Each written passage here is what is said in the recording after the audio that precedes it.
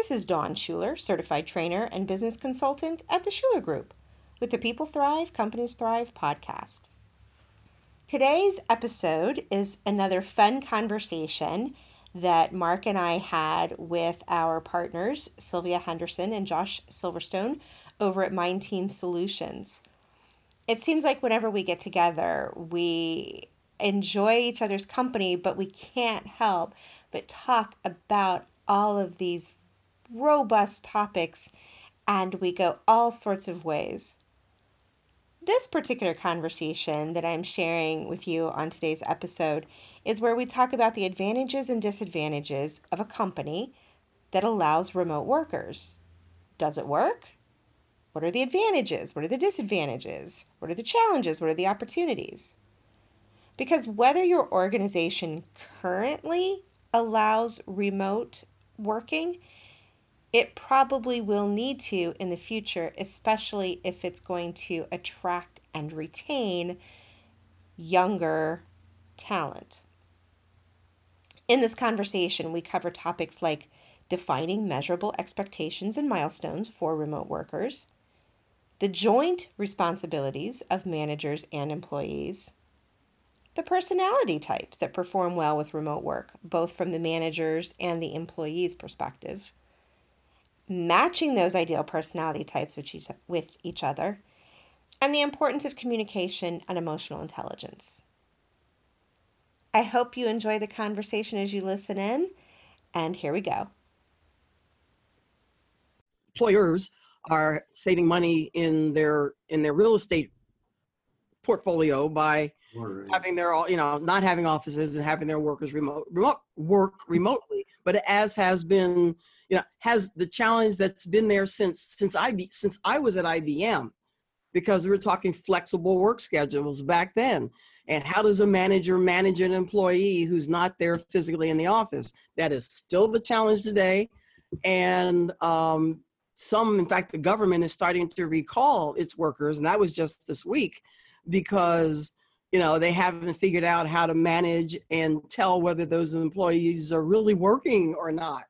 And, is that a matter of not having the systems to measure the work, right, or is that a matter of not having the trust and the management skill in order to manage that worker? Which of those is not, which of those is lacking, or is it yes?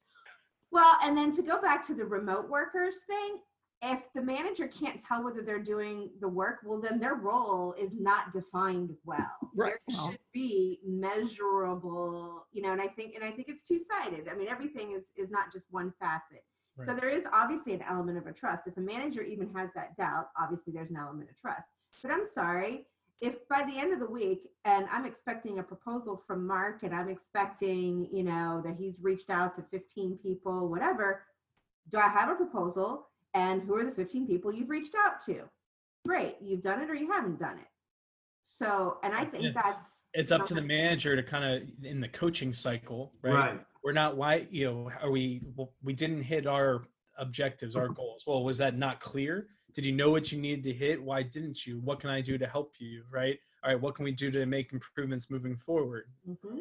And then it kind of, that all, I need to give that a chance to happen. And then is it the wrong person doing the wrong thing? Is there something else going on? So, if that conversation never takes place, who's that fault on, right? So there is joint ownership of why something isn't happening or getting done. Maybe it is on the employee, but the manager or leader has to take some responsibility too and have some action. So absolutely. Yeah, I mean, there's training or coaching involved, and some people are not built, so to speak, to have a flexible, to figure out their schedule flexibly, I guess is what I want to say. Some people are not built. I mean, I look at the difference between, I won't say names here in case we want to use some of this, but the difference between my partner, who was a career government worker, excellent in their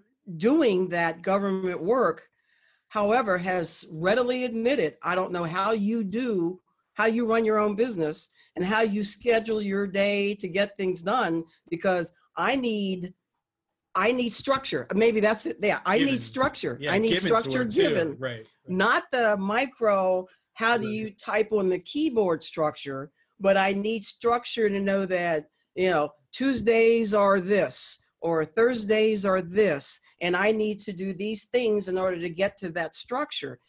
And they've said, I could not do, I have a full week to plan my schedule. Wouldn't work. So some people just aren't built for that. And others are, I think are. And I think having the right person with that flexible schedule, with that remote schedule is also part of what makes it work. Yeah. And each type of person, you need to know your people, right? And how they're, and how different people need different things, right? So and different people are going to work better in that environment than others. Dawn works better than I do in this, home business, the office, get the actual office. Home office, get it done. She can sit in this chair for 4 hours and not work, and not get frustrated or whatever until she gets up and finally realizes it's too much. But I can't. So is there a way to measure, to assess the kind of person who was most likely to succeed as a remote worker, and a way to assess the kind of manager who is most likely to be a good manager in that situation? And if so, maybe talk about that. Yeah, I think there is, but there's another element that I want to bring into it too, and it goes back to clear expectations and the role and the responsibilities. So if it's kind of wide and varied, and there's a lot of room for the employee who's working remotely to move in, some people they value that. Some people can't take initiative. They will absolutely do what you tell them to do, but they have to be told what to do. They're on the Colby, they're not quick starts, right? They're like a very low quick start. Now maybe they're really high on follow through, and so you can look at that too. But that doesn't have to necessarily do with whether they're good for remote work or not, because somebody can be in the office, and if the manager is expecting that this person is going to take initiative and come up with ideas and be strategic, and that's just not where they are. It doesn't matter where they are. Whether they're in the office or working, remotely, if that's the expectation, there are some people who just cannot fulfill that, and that's not a good fit. So it's really how you manage the said person, because it's almost a critical thinking, sort of being able to decide on their own.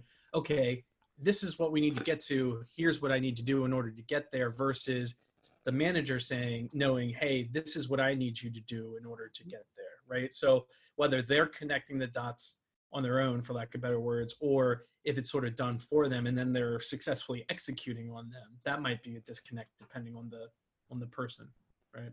Exactly. Yeah. I remember I was looking to see if I had it, and I don't have it on my reference. I don't know if it was Colby or what instrument, but I remember as a manager in a corporation, there was a measurement or assessment that it looks like, and I see it online a lot. It's a colorful, obviously quadrants, everything's a quadrant, but it's like, I always see it as a bell curve, and it covers the manager, the leadership style goes from D1 to D4, and the employee or the person being managed is a S1 to an S4. And we talked a lot about matching, like the D1 was probably micromanaging or the reverse, and D4 was completely hands off, let them go. And the S1, or whichever order it was, the S1 was, I need micro instructions, and the other S4 was the, hey, just tell me the goal, I'll get there. And it was talking a lot about, where are you in the management scheme, leadership scheme, and the people you're leading, what kind of people are they? Right. And that's almost what you're talking about. Right. Are you matching it up? Are you the manager, the leader that says, deadline is 3 weeks from now, we need this report, and the employee though is, but I need to know like what I should be doing tomorrow and Wednesday and Thursday in order to get there. And if the two aren't, if the manager isn't aware of that, and of course it's on the manager to know this person needs that kind of guidance. This person, I just need to shut up and let them go. Yeah. And so I can't think of whose measurement that is, but I'm looking it up now. But I'm sure you've seen it because it's. So I'd say it would be, forget whatever, if they're a D1, D2, D3, or D4, they need to be a good manager, because a manager, that person's job is to manage people. If they're a project manager, then they're managing projects. But if they're, a manager in some department, then they are supposed to be managing people. They might have their preferred leadership style, like they'd much rather be hands-off or they'd much rather be micromanaging. But they need to understand their staff and their employees to be able to say, okay, so I know John needs a lot of structure. Let me get whatever resources and support. Or say, John, from what I understand, you really like a lot of structure. What does that look like for you? How can I support you? What resources do you need? Ken Blanchard's situational leadership model. But that's all of these assessments kind of measure are for the same purpose. They're a conceptual, they're a way to really have you speak the same language or have us speak the same language in an organization about how we run the organization, whether it's leadership, whether it's engagement, whether it's strengths. It's all to have a common language and an objective starting point so that you can make things better. Yeah. So, whether it's this model or anything else. Yeah. Yeah. It's the situational. This is hard on the screen. No. Yeah. It's that. It looks like that. Ken Blanchard, situational leadership. And there's a bell curve in there. Just Google that. Right, yeah. But that's the model that we've used in my corporate world to have that language. Yeah. I like that. It's interesting. I mean, there's so many places we could go with that, right? Like you said, whatever assessment you use, it's all about understanding yourself, understanding other people, and speaking in their language. Just because I speak French doesn't mean, and my employees speak German doesn't mean that, they all should speak French. No, I need to understand that they speak German and do what I need to do in order to communicate with them. Or we just both decide to speak English together, if we, you know what I mean? Or exactly. Right. Yeah. But it can be, it's not about making us all the same. Right. My belief, anyway. And you're right. Differences. And you're right. It's in understanding what the other person needs. I mean, even come down to the basic communication of the two of us. I mean, we're of different generations. We communicate. Our communication tools differ, I'm going to say, naturally. Mm-hmm. So naturally, I'm emailing or picking up a phone to talk. Naturally, Josh is texting more than I am. And what I've learned that to reach Josh immediately, I text him, even though it's not what I like doing. And, Josh sometimes has to call me, even though it's not his. Begrudgingly. Begrudgingly. not his natural thing, but it's the whole basic of how does the person you're trying to communicate with need to be communicated. Yeah. Do the platinum rule, and I treat others the way they want to be treated. I love that. Platinum rule, huh? Instead of the golden rule. Not treat others how you want to be treated. Treat others how they want to be treated. Okay. Which is a slight but very important difference. It is. And all of this, no matter what, in my opinion, comes down to communication. Yes. So what's the best kind of employee that's going to work well in an open office configuration?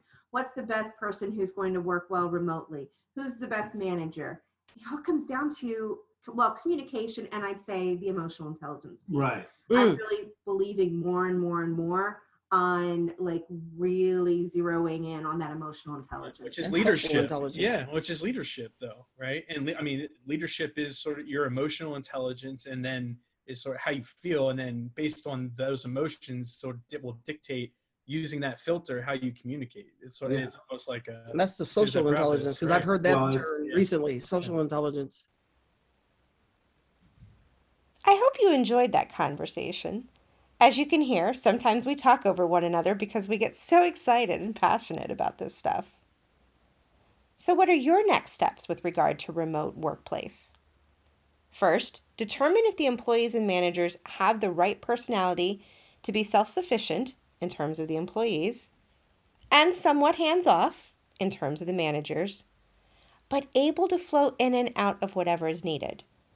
Because sometimes a little more direction and hands-on is what's called for, whereas other times a little bit of backing off and empowering the employee is really what's needed. Second, are the expectations of the remote workers clear? Are they measurable? Couple of things for you to think about. If we can be of assistance in helping you ensure that you have the right people in the right seats, even remotely, please don't hesitate to reach out for a complimentary consultation at www.theschulergroupllc.com. Until next time, may you thrive.